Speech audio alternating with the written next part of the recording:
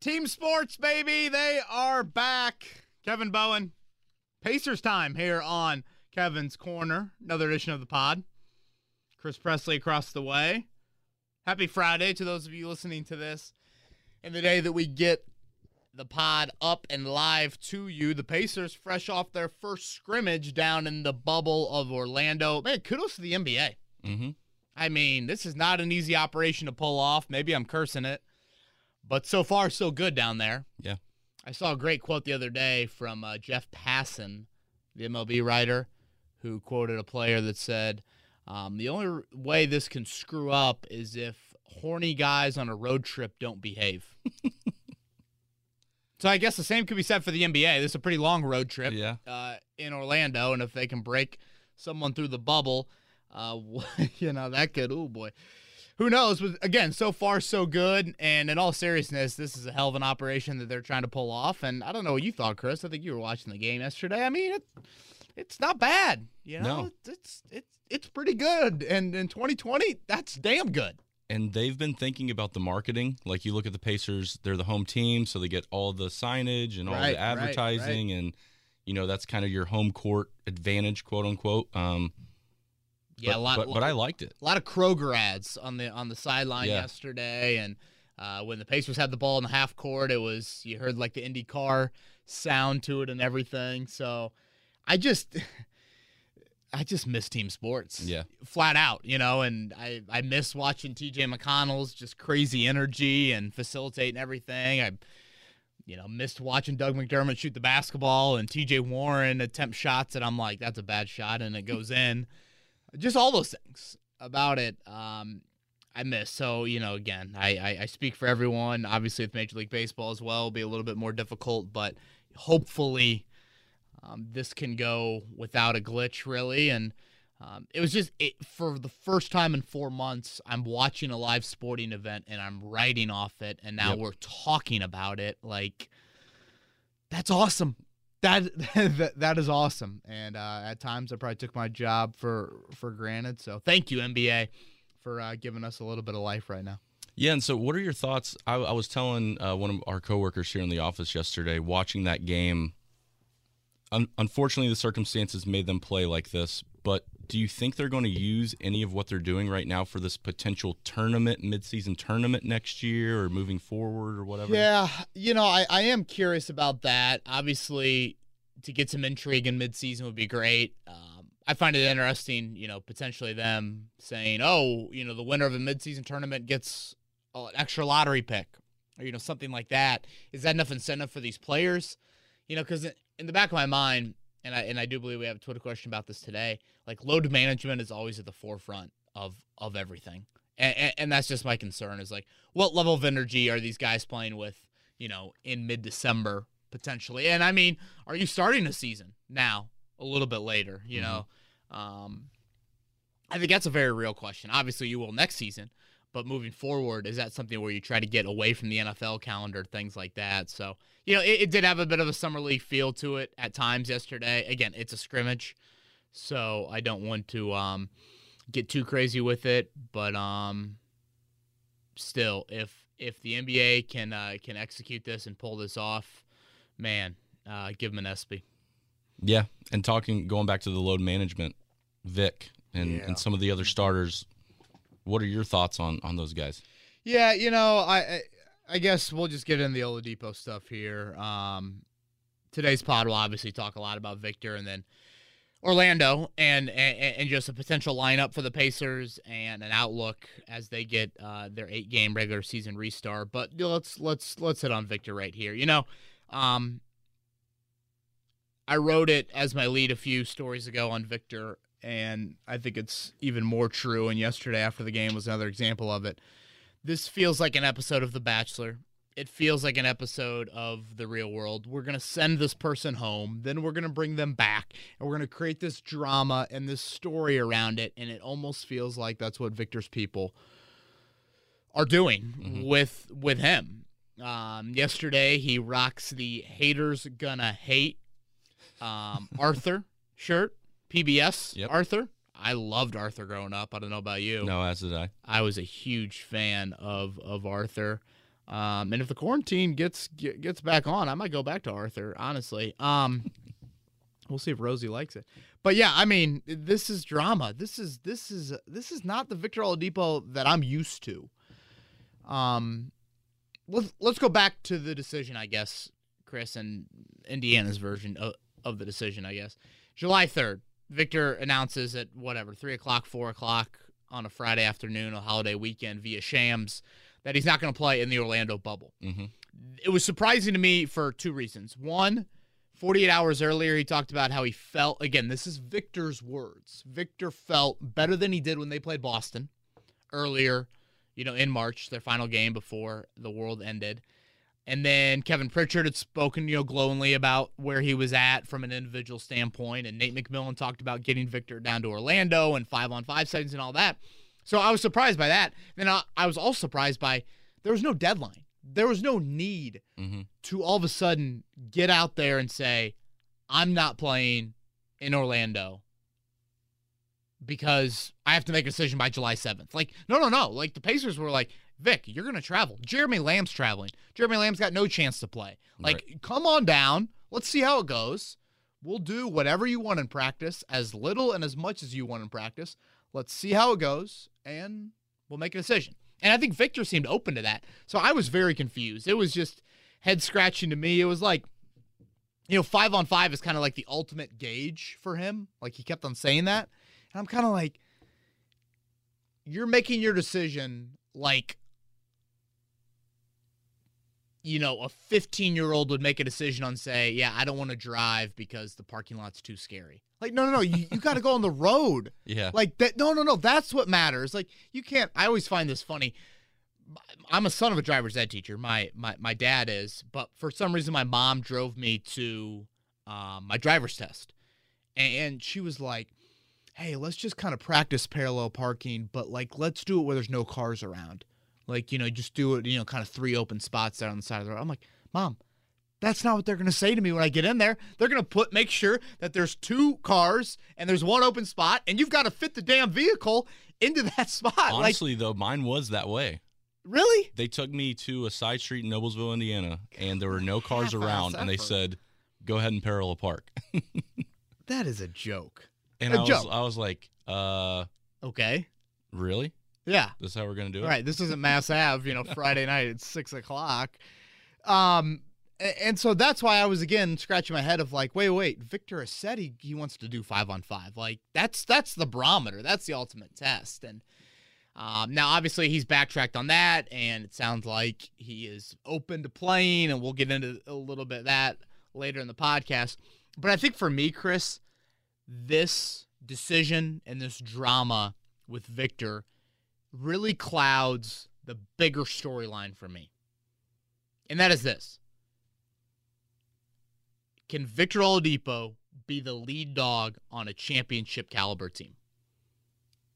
That's the question. Like, That's what Kevin Pritchard and the management of the Pacers have to decide, because you're about ready to hit a huge crossroads with him, with Victor, of what type of contract do we put in front of him?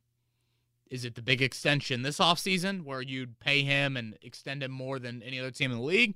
Is it Victor doesn't want to go there and he wants to wait and play next season, 2020, 2021 season, and then the max contract could be thrown his way? That is the biggest question for me. And I'm very skeptical. Very, very skeptical. And how much of that matters? You said it's head-scratching for you. The thing that was jarring to me was that decision by Victor was head-scratching to Nate. Like, oh, yeah. Even the coaching, like, they didn't know until an article came out from a third party. I mean, Nate McMillan's finding out on Twitter. Like, yeah. What? Can you imagine? And he did a good job kind of, like, laughing it off and being professional about it. But it's like, that's how you're going to find out from your star player. Yeah. Oh, yeah, Kevin, you got cut from the 7th grade basketball team. Check out the morning newspaper, the school paper tomorrow morning, and find out if you made it or not. Like, what? Like, I mean, no, I want to hear it from the horse's mouth. And, the Pacers have treated Victor Oladipo extremely well with this rehab. Not pushed him at all. Long-term. Kevin Pritchard and Nate McMillan and company, they know the Pacers are backed into a corner. They're the small market team. They've got zero leverage. Just tell the freaking head coach. It's not like Nate McMillan's going to go tweet it out. Right. No, go tell Nate, and then Shams tweets it out. Come on. It at least gives your PR and your coaching staff a time to sit down, come up with a statement, so when they are asked the obvious question, they know what to say. And to me, yes, and I agree with you. And as someone that's worked in public relations and now, obviously works collaboratively with a ton of public relations people, yes, you're right. But even just the decency of that's your head freaking coach. True. That rubs me the wrong way. And I guess haters gonna hate, to steal a phrase from Vic. But again, let's put that to the side for a second. Let's get back to the question. Is he the alpha physically that you feel like you can ride to the Eastern Conference Finals or potentially further? Because that is the question. And I think it's no. I do. And I know that might sound harsh to people, and everyone wants Victor to be the person. You had the long-term relationship and the ugly breakup, and then here came the next person in the picture, and this seemed like a dream. It's the IU kid. This is my city. He's got the great personality. And I believe Victor is a good human being. Yeah, as do I. I do. I don't think there's like a mal in this. I just think he's got people in his ear and this is quarantine life. This is every college kid goes home, and their AAU coach and their trainer and all of them tell them how great they are, and then they come back and they tell Matt Painter, hey, I'm going to transfer, and I'm going to everyone it's greener on the other side. And that's what they're doing with Victor. But I just think this is a serious injury to a guy whose game is all about being the peak athlete. That's why he was drafted 2 overall. That's Russell Westbrook. Yeah. And we're gonna rein in the ball handling. We're gonna get a little bit more of a consistent jump shot, but you can't teach that athlete. Well, now is that athlete there? With that injury, and I feel bad for him because it is a horrific injury. There's no precedent whatsoever, but the way he plays the game, he's got to have it. He's not, and this guy's fresh in my mind because I watched him yesterday. He's not Carmelo. Mm-hmm. He's not even Paul George. I mean, those guys are gifted, skilled scorers that have beautiful jump shots. Melo's got the greatest mid-range game maybe in NBA history. Paul George is an extremely gifted perimeter scorer who's also 6'8" and 6'9", and so is Melo. They can just shoot over people. Yeah. No. Vic is a 6'4", streaky shooter that is a decent ball handler, but we've never called that his strength.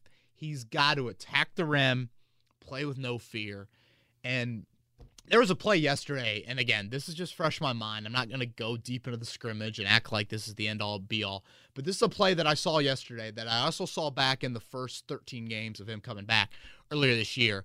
And I think it was Gary Trent maybe was what was guarding him, and Victor got by him and got kind of certainly inside the arc, maybe into the lane, and I want to say Zach Collins was protecting the rim. Mm-hmm. And instead of Victor going right at Zach Collins and either trying to finish through him, get to the line, whatever. Who's not very physically imposing either. No. Zach Collins is, if TJ Leaf ate a couple burgers.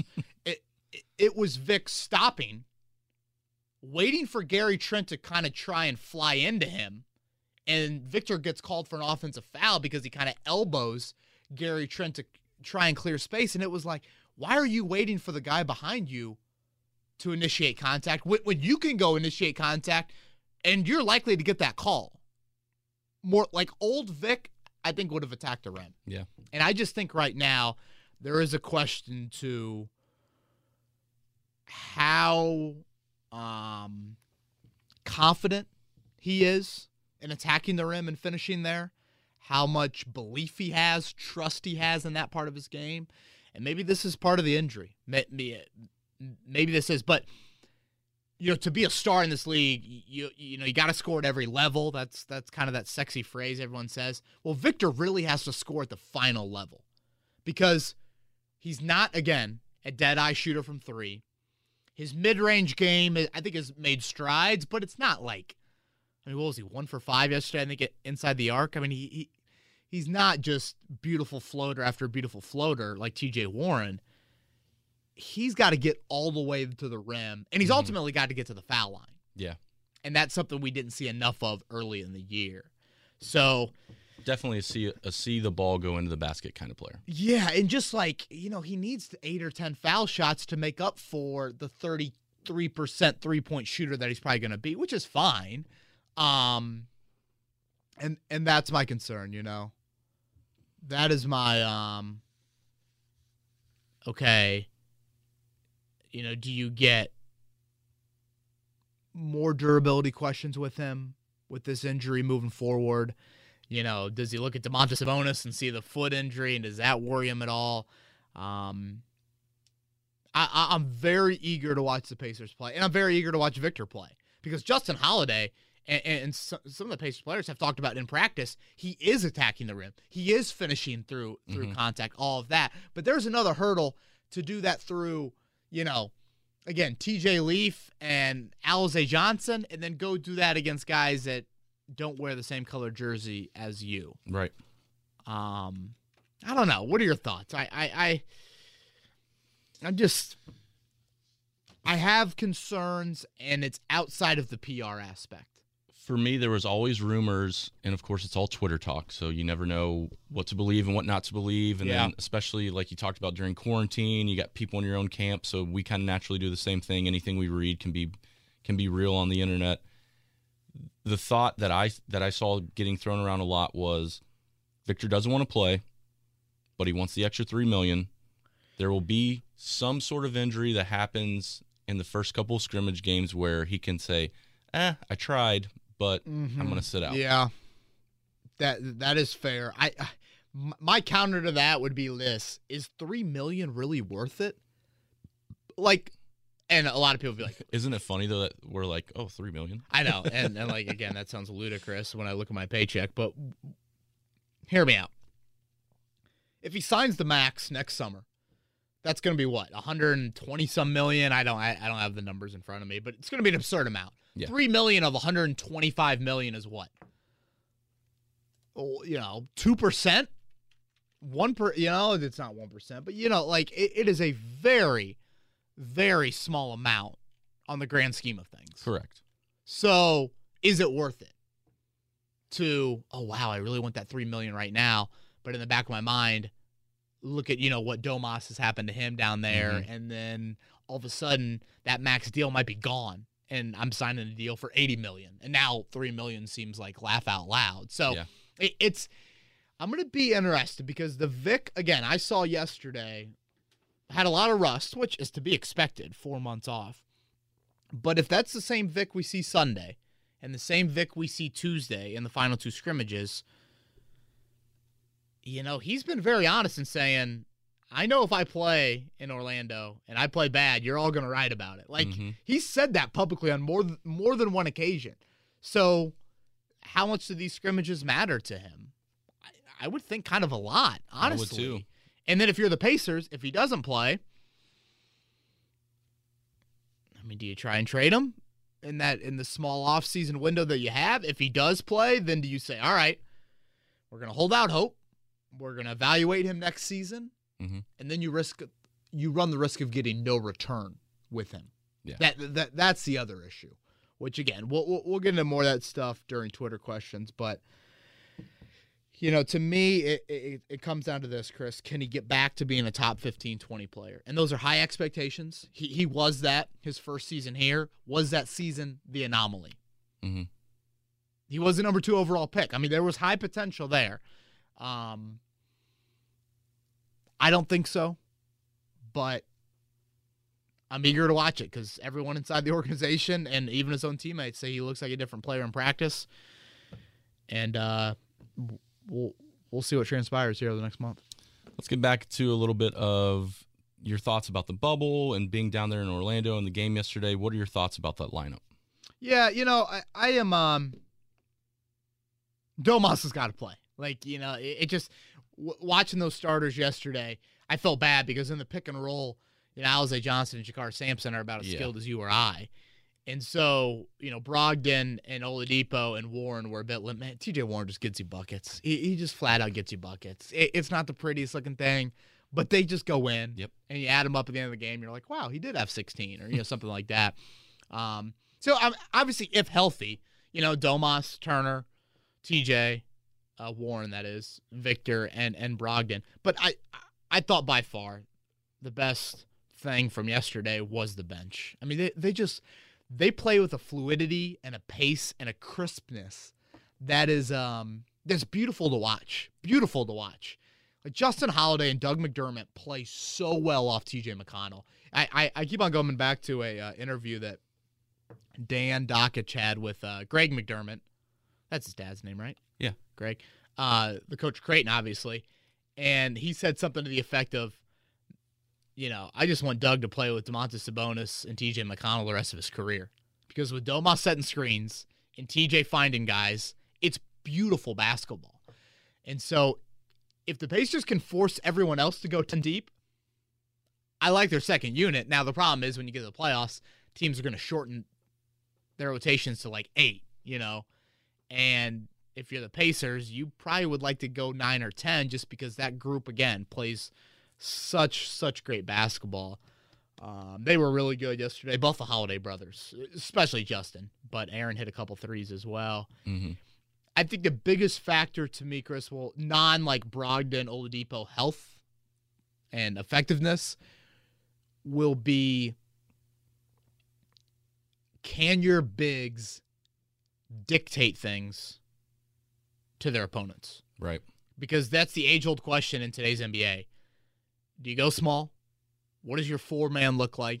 The Pacers, which their personnel has kind of pushed them into this corner, they've got to go with their bigs. They've got to play Domas and Miles together in some capacity. So do you all of a sudden dominate in the half court to a degree to say, all right, you guys come guard us more?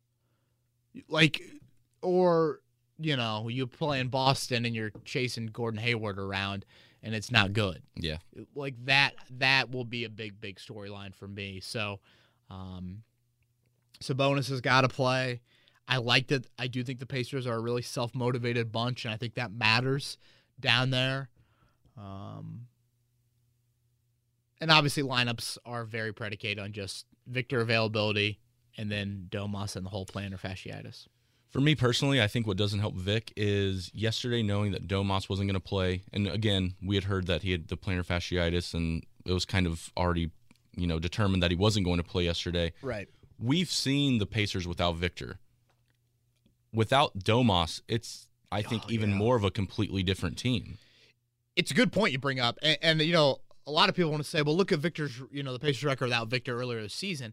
I mean, Jeremy Lamb was playing, and that was a big deal. You were able to spread the floor a little bit better, honestly. You didn't have that on-ball creator that Victor can be, but you were able to spread it. But Domas is, he gives that group pace. And he gives that group pace with more so not with like, I'm the fastest dude dribbling the ball up the floor, like, TJ McConnell, like that's kind of his thing. But Domas is, watch my ball movement, watch my ability to set screens, watch my ability to read dribble handoffs. Like, that is an incredible skill. Yeah. And I've said this before, I think on this podcast, but certainly on our airwaves. Domantas Sabonis is one of the most skilled big guys in the NBA who doesn't rely on a 27-foot jump shot and isn't, above the rim like Andre Drummond. He is just, it is the prototypical European son of Arvydas, high basketball IQ. It's beautiful to watch. And when he's not on the floor, and we saw that yesterday, you just get a little bit stagnant because Brogdon is not blown by anybody. Mm-hmm. That's just not his game. Warren is old school. And Oladipo, while he has some explosiveness, and Victor still looks healthy to me. I don't think he's favoring anything or limping or anything like that. He just doesn't have the amount of gears, and I don't think he knows how to use all his gears right now.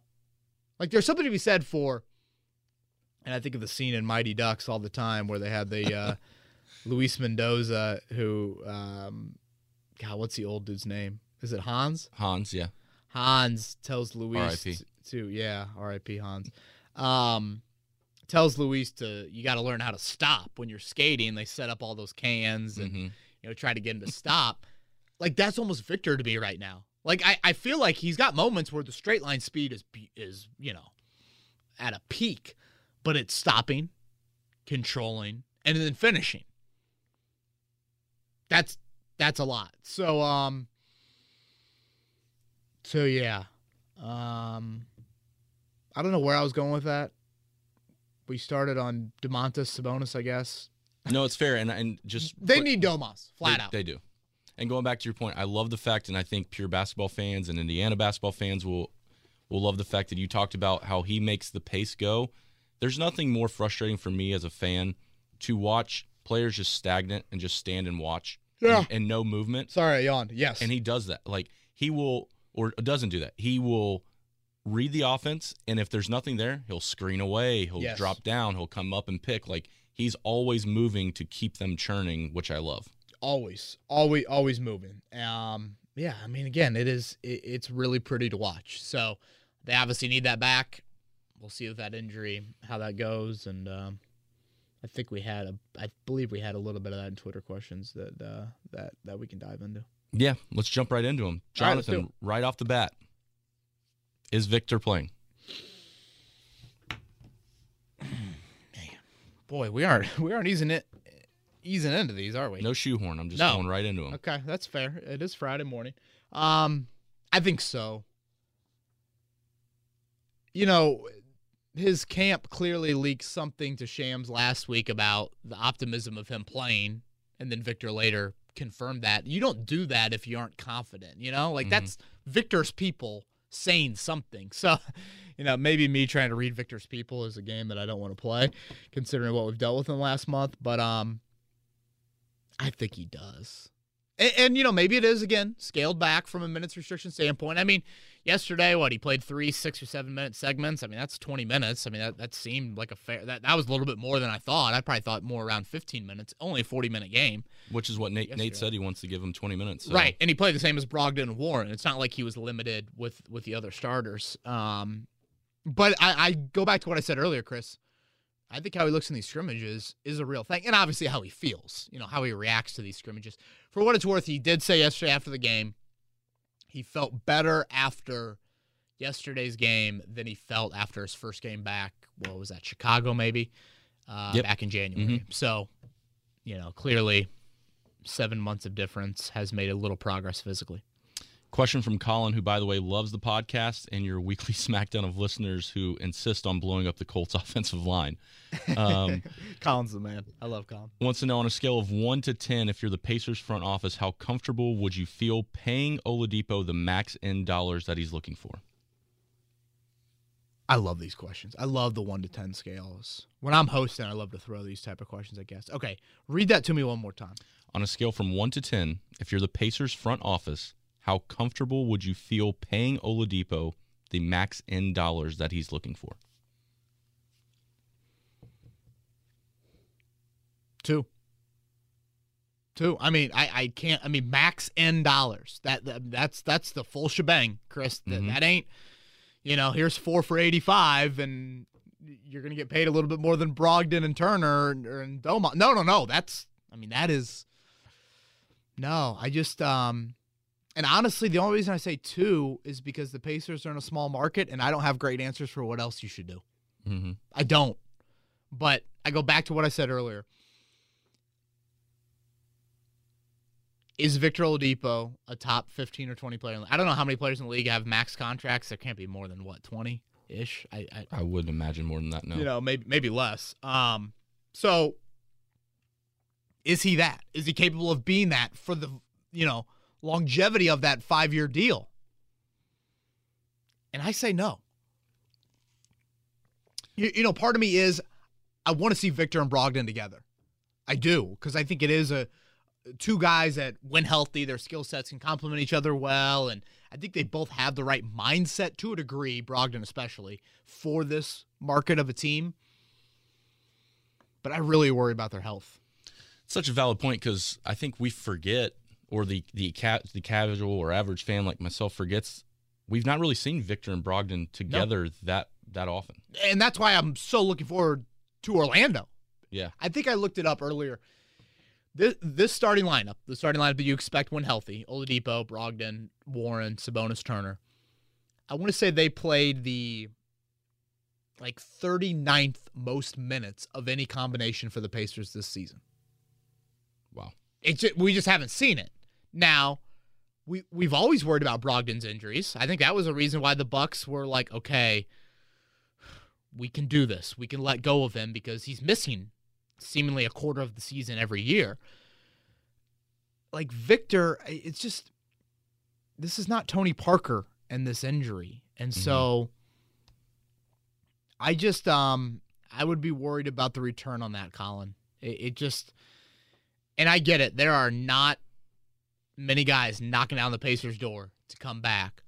But if I'm tying my hands contractually, franchise-wise, to that deal, and I'm getting a player that I don't think can be a top 15 or 20 player, I'm stunting my franchise. I'm holding this franchise back from potentially doing something different, something that will be difficult to achieve, but something different to try and get to the level that is needed. And so, again, I know that probably won't be a popular answer for fans, but that's where I'm at, guys. From Trenton, the Pacers have been linked to Aaron Gordon for a while. With Victor's future in the air, he believes that the Pacers could use the fringe all-star to develop him better than Orlando to help keep Vic. What would it take to get him, though? Can't trade a first, and they won't want another big. Yeah, Trenton, Gordon was kind of the debate we had a few years ago of, do you give Thaddeus Young, a new deal, or do you try and go get an Aaron Gordon? I was probably more Team Gordon because I think he has a higher ceiling. Maybe he's not as consistent as Thad, but to me, again, I come back to this point of when you're in this market, you've got to take some chances, and that would have been a chance in my eyes. Yeah. And not necessarily like with Victor, that's a health chance that I'm not willing to take. With Gordon, it's he's a former lottery pick that, you finally get him out of Orlando, and who knows? Yep. What would it take to get him? That's the toughest question. Obviously, they don't want a big. They've got 35 of them, like you said, Trenton. And you don't have a first-round pick. So I don't know what you would do to give him. But that's kind of what I'm looking for, Chris, is like that stretch-ish four where, you can't leave him wide open, who can rebound, guard multiple spots. That's what I envision as a missing piece. Yep.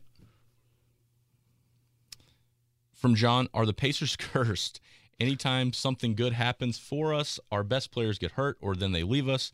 Also, would you rather see the Pacers tank for a top 3 pick or continue playoff success but get a middle round pick? Is this how Pacers fans think? I mean, that's really doom and gloom.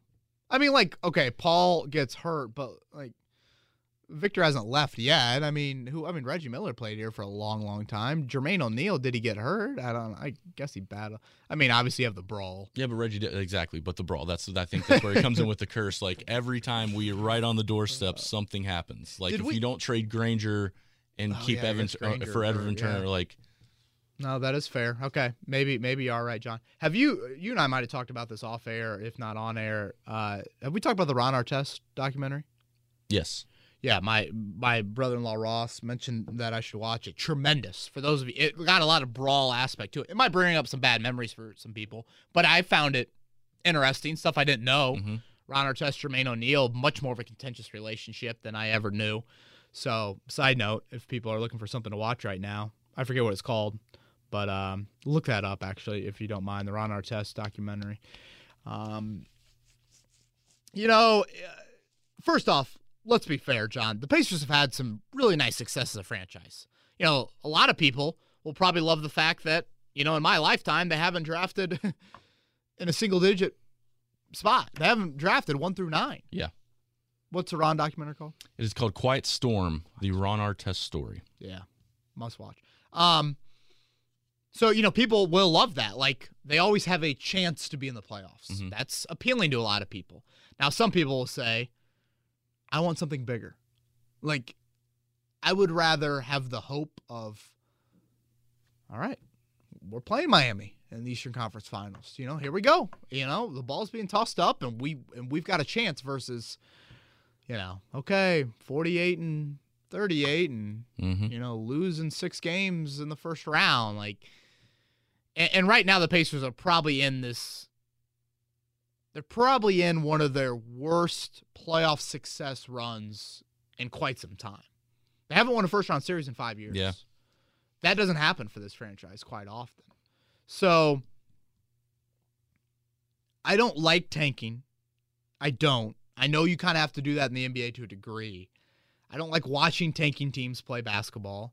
But I also don't like the fact that you always know where this team's ceiling is. And recently, I feel like we've been there. I will say this, John. Tanking for a top 3 pick is very aggressive, something this franchise will never do under current ownership. But, like, Steph wasn't a top 3 pick. Giannis wasn't a top 3 pick. Kawhi wasn't a top 3. Like, there are success stories in the league without having a top 3 pick. You're going to have to hit on some sort of lottery pick to make this work, which I know is tough. But you hit on Paul George. Like, Paul George is a hit. You identified a talented player late in the lottery, and you picked him. So, yeah, that's why I was a fan of drafting Goga. Because I'm like, oh, here's this international guy that probably has a high ceiling compared to these college players who you kind of know what you're getting to a degree with them. So, I don't know. Can I find a happy medium? Like, not outright tanking, but... And some people will be like, who cares if you're tanking for the 10th pick or the 3rd pick? Get me as high as you can go. That's why I have been a fan of, in the past, saying Trey Turner for a top 3 pick. Sorry, that sounds very aggressive for the return. Last year, the Pelicans, I believe, were offering the 4th pick or at least that was a rumor, Turner for the 4th pick. Yeah. I would have done it. Yeah, you have to. Right? I mean, now some people were like, well, no, it was for the Pelicans, I think, at the 10th pick. Maybe it was for that pick or something like that. It's, you know, I probably would trade Turner for a lottery pick wherever it is in lottery right now. No questions asked. Setting the pace asked this question this week. What is your gut feeling on how the Pacers go about building this team for the future? If Vic tells Kevin Pritchard that he's committed for the 2020-21 season, but he would like the team to add another star-level player, what type of trade package would it take to get that star? Well, and shout out to the guys over at Setting the Pace who do an awesome job over there. That question sounds impossible to me. They want a star. Like, you know, if Vic tells Kevin Pritchard, I need a star, and you've got 1 year. Mm-hmm. What are you giving up? I mean, is Miles getting you a star back? Like, you don't have a first-round pick. Who the hell are you trading? I don't know who you could package because you're potentially blowing up your team for the next 3 to 5 years. But like, is a package of Aaron Holiday and Jeremy Lamb, is that and Miles, like Aaron Holiday, Jeremy Lamb, and Miles Turner seems somewhat expendable, somewhat intriguing to people. Like, kind of. Okay, is that getting me an all-star? Maybe, but that's about it. That's like the only package I get, and I'm thinking of this off the top of my head. I don't know. Maybe there's something else, but.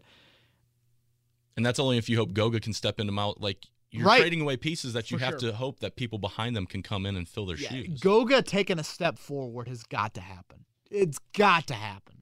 I mean, you've TJ Leaf's as good as you or me. You know, Aaron Holiday. What is Aaron Holiday? Is he Aaron Brooks? Is he Mo Williams?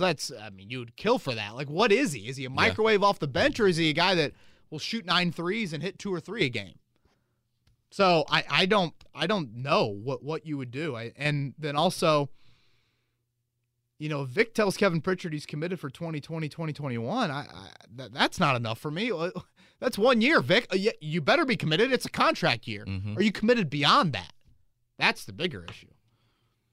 From Drew, factoring in that Vic apparently doesn't like McMillan and we are still trying to re-sign him, Nate has to reach blank to keep his job.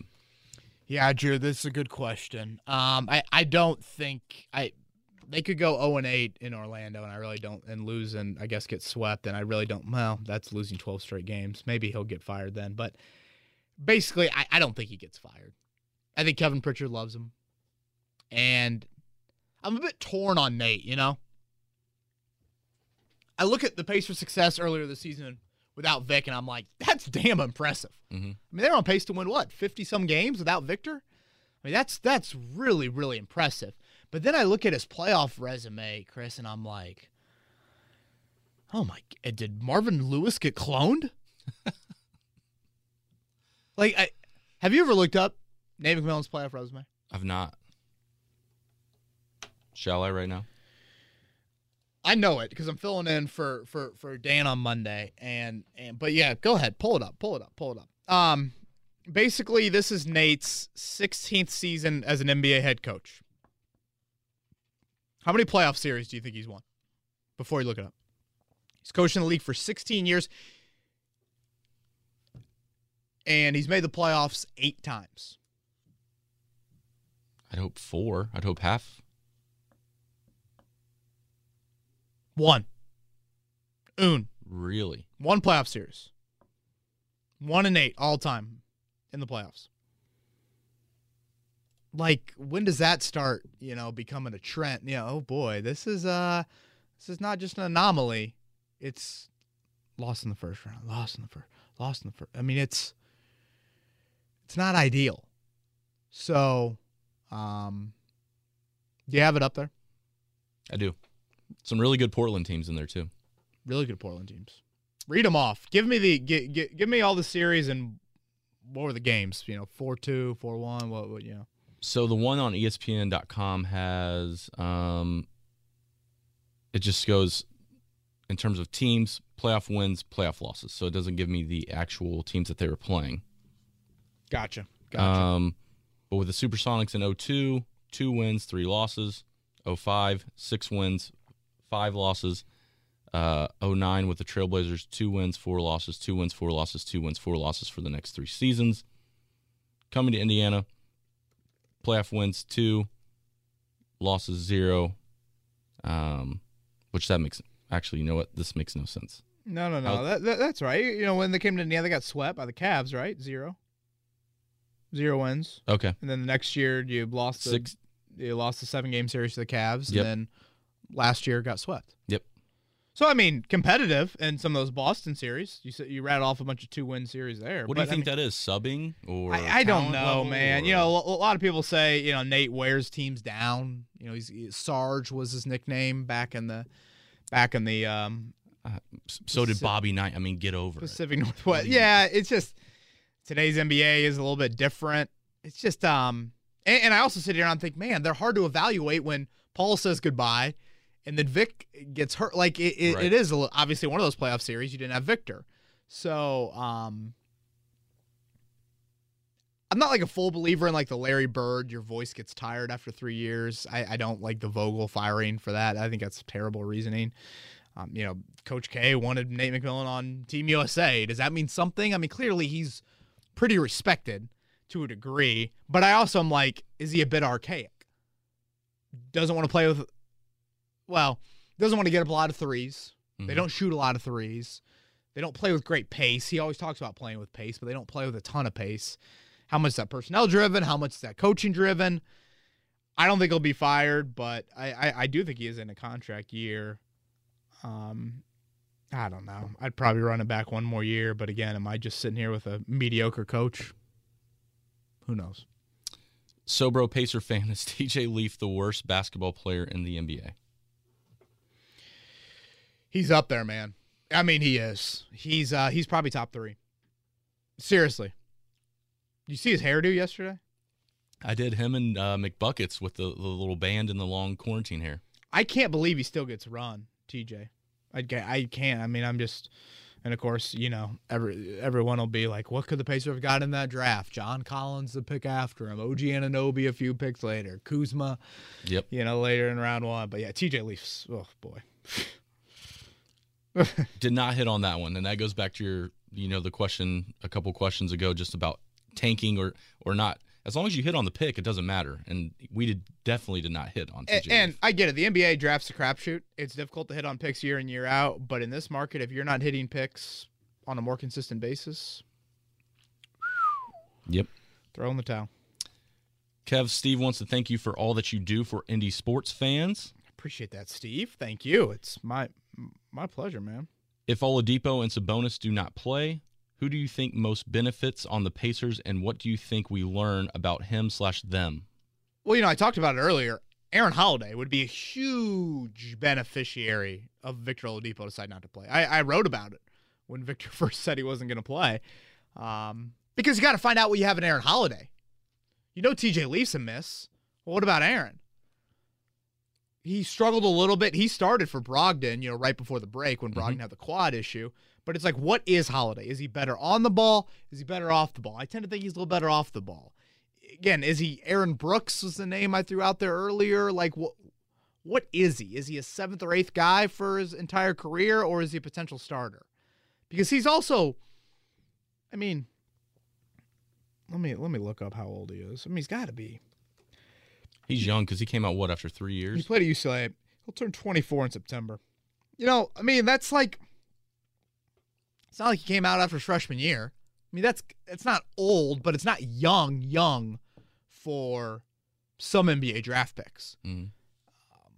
What I'm getting at is, he played in the Pac-12 for 3 years. You should probably know what you have in him now at this point in the NBA. If Sabonis doesn't play, you just throw in the towel. Who are you evaluating the front court? Goga. Right. But Goga hasn't practiced since he got down there. He's got a knee issue.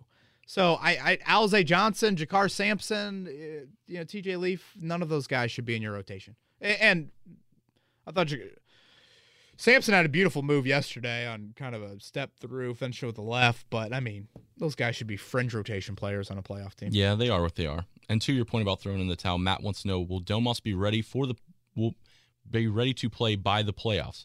It doesn't sound promising. If Vic does not play, who is Pritchard's first phone call to free agent-wise? I really don't think he makes any call. I really don't think you're adding a free agent that does anything for you. If you really, really were trying to do something, you would have cut, one of your back into the roster guys, told Jeremy Lamb not to come down to Orlando, and signed a free agent. Mm-hmm. So I really don't on the Victor front. Domas, if there's a guy on this team that's going to play through injury, I'd probably put Domas atop the list. But, dude, plantar fasciitis is nothing to just sneeze at. That can linger, especially for big guys. And if you're Domas and if you're the Pacers, you also got to say, next season is somewhat right around the corner. You don't want to impact that. So I don't know if we're there yet. But I have questions, Matt. I think he will play, but that's just because I believe in him. Colts fan and Cincy talking about guys to potentially pick up who everyone around here would love. Can we build a statue of Lance Stevenson in front of Bankers Life Fieldhouse? Honestly, a statue of Lance should go up in the upper deck. Put a big ice sculpture of a cotton candy man, and that can be Lance. Those are his people. Yeah. They pay $10 to come in there to watch Lance. He's worth the price of admission for the $10 ticket. It's got to be like a misting fan, right? Just him blowing and then everything out of it's a misting. That would be great. From Jake, why are there continuous rumors of Nate being a reason for Stars leaving / potentially leaving? Yeah, again, Jake, do I go to the earlier question? Is he too harsh? It's not like he practices crazy during I think he caters to players to a degree. It was funny yesterday when the bench came out, Nate McMillan fist pounded all 5 of them when they came out and they had that great run where they flipped the score. I don't think I've ever seen him high-five a player coming out of the game, or at least not multiple players like that. I think it was just this bench unit was, our starters look like hell, and you guys just saved the day. But I don't know. I don't think Paul George left because Nate McMillan became the head coach. I don't think so either. From Tony, how deep do we go in the playoffs with or without Victor? With Vic, with a good Vic, I think you can win a series. I think you need to play Miami. That's key. I don't like Boston or Philly in round 1. Without him, fire up the Jet. I think it's just I don't see them winning a series. No. Should Indiana re-sign Justin Holiday to a 2 to 3 year contract? That's from Indiana Pavers. Yes. Oh, yeah. Justin, he's your only free agent, significant one. Yeah, I love his presence. I wish Aaron Holiday had a little bit of his steadiness. I wish his brother had a little bit of his. Justin Holiday gets it, man. Knows how to play the game. Knows his role. Love listening to him. Yeah, Justin Holiday fills a great eighth man role for you.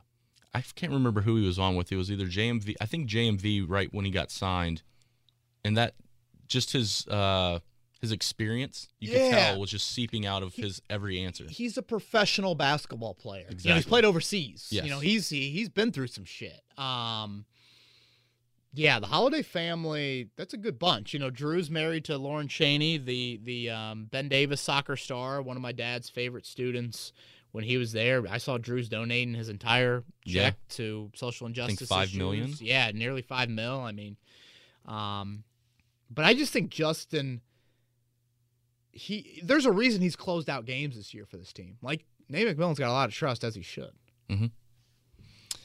Last question for this week's Twitter questions for the Pacers pod. JJ, some college football stars are sitting out bowl games to protect their brand and avoid injury.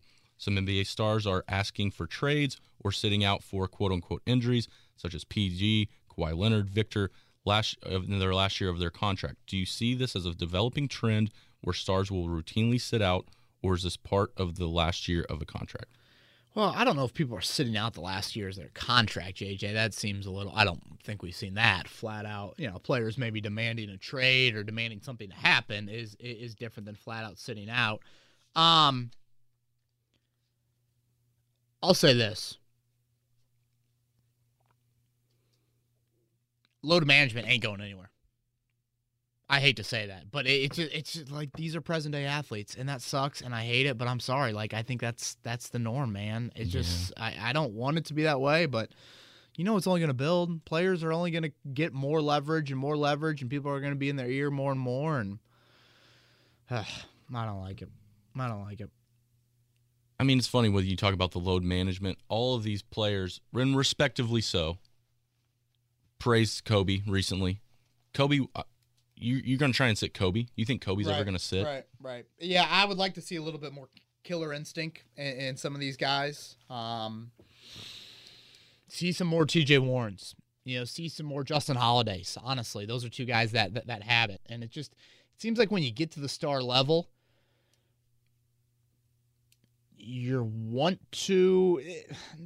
that's unfair because you have to have a lot of drive to be a great player. But, I don't know. People start controlling you a little bit more. I think that's happening with Old Vic. Is that all of them? That's all of it. All right, I had two that just chimed in here on Twitter. Okay. Irvin says, what do you think the ceiling is for TJ Warren? With better defense and less injuries, I think he can be at least a top small forward and it's all over.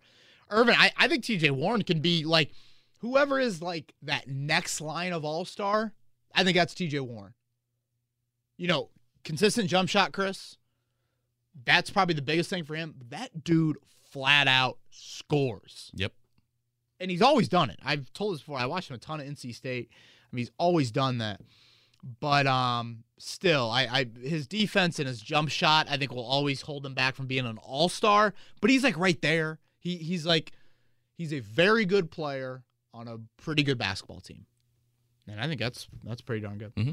And Sam asked about just the best matchup for the playoffs, which I think it's Miami. So, and with Warren, Warren and Butler. Oh yeah. It's a great call. Almost forgot about that. We'd love to see that. Well, that's our Pacers pod for everybody. Hope you guys enjoyed it. Depending on how the playoffs unfold, depending on how Orlando unfolds, we'll probably come back with another one at some point. And we do have Pacers written content up on the site. I know sometimes our numbers don't indicate that, but we do. I write after every game, a couple takeaways from every game, and I think it's somewhat insightful. Maybe it's not. But yeah, check that out. I'll be doing that after the scrimmage on Sunday, and then the scrimmage again on Tuesday, and then a week from Saturday, Pacers and Sixers.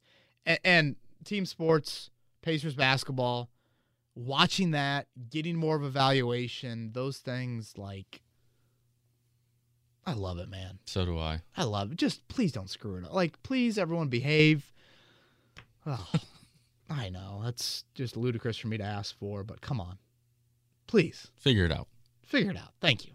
He's Chris Presley. I'm Kevin Bowen. Thank you all for listening. Colts pod next week, probably earlier in the week. I think we're going to shoot for Monday. Don't think there'll be a lot of big news next week from the Colts. I think it'll be a slow integration into camp with what we've seen with kind of testing and isolating and things like that. So doing a lot of hosting on our station next week. So probably maybe a late Monday afternoon pod, and then that'll probably be all for next week. He's Chris Presley. I'm Kevin Bowen. Everybody have a great weekend. Stay safe, and we will be back next week with another edition of Kevin's Corner.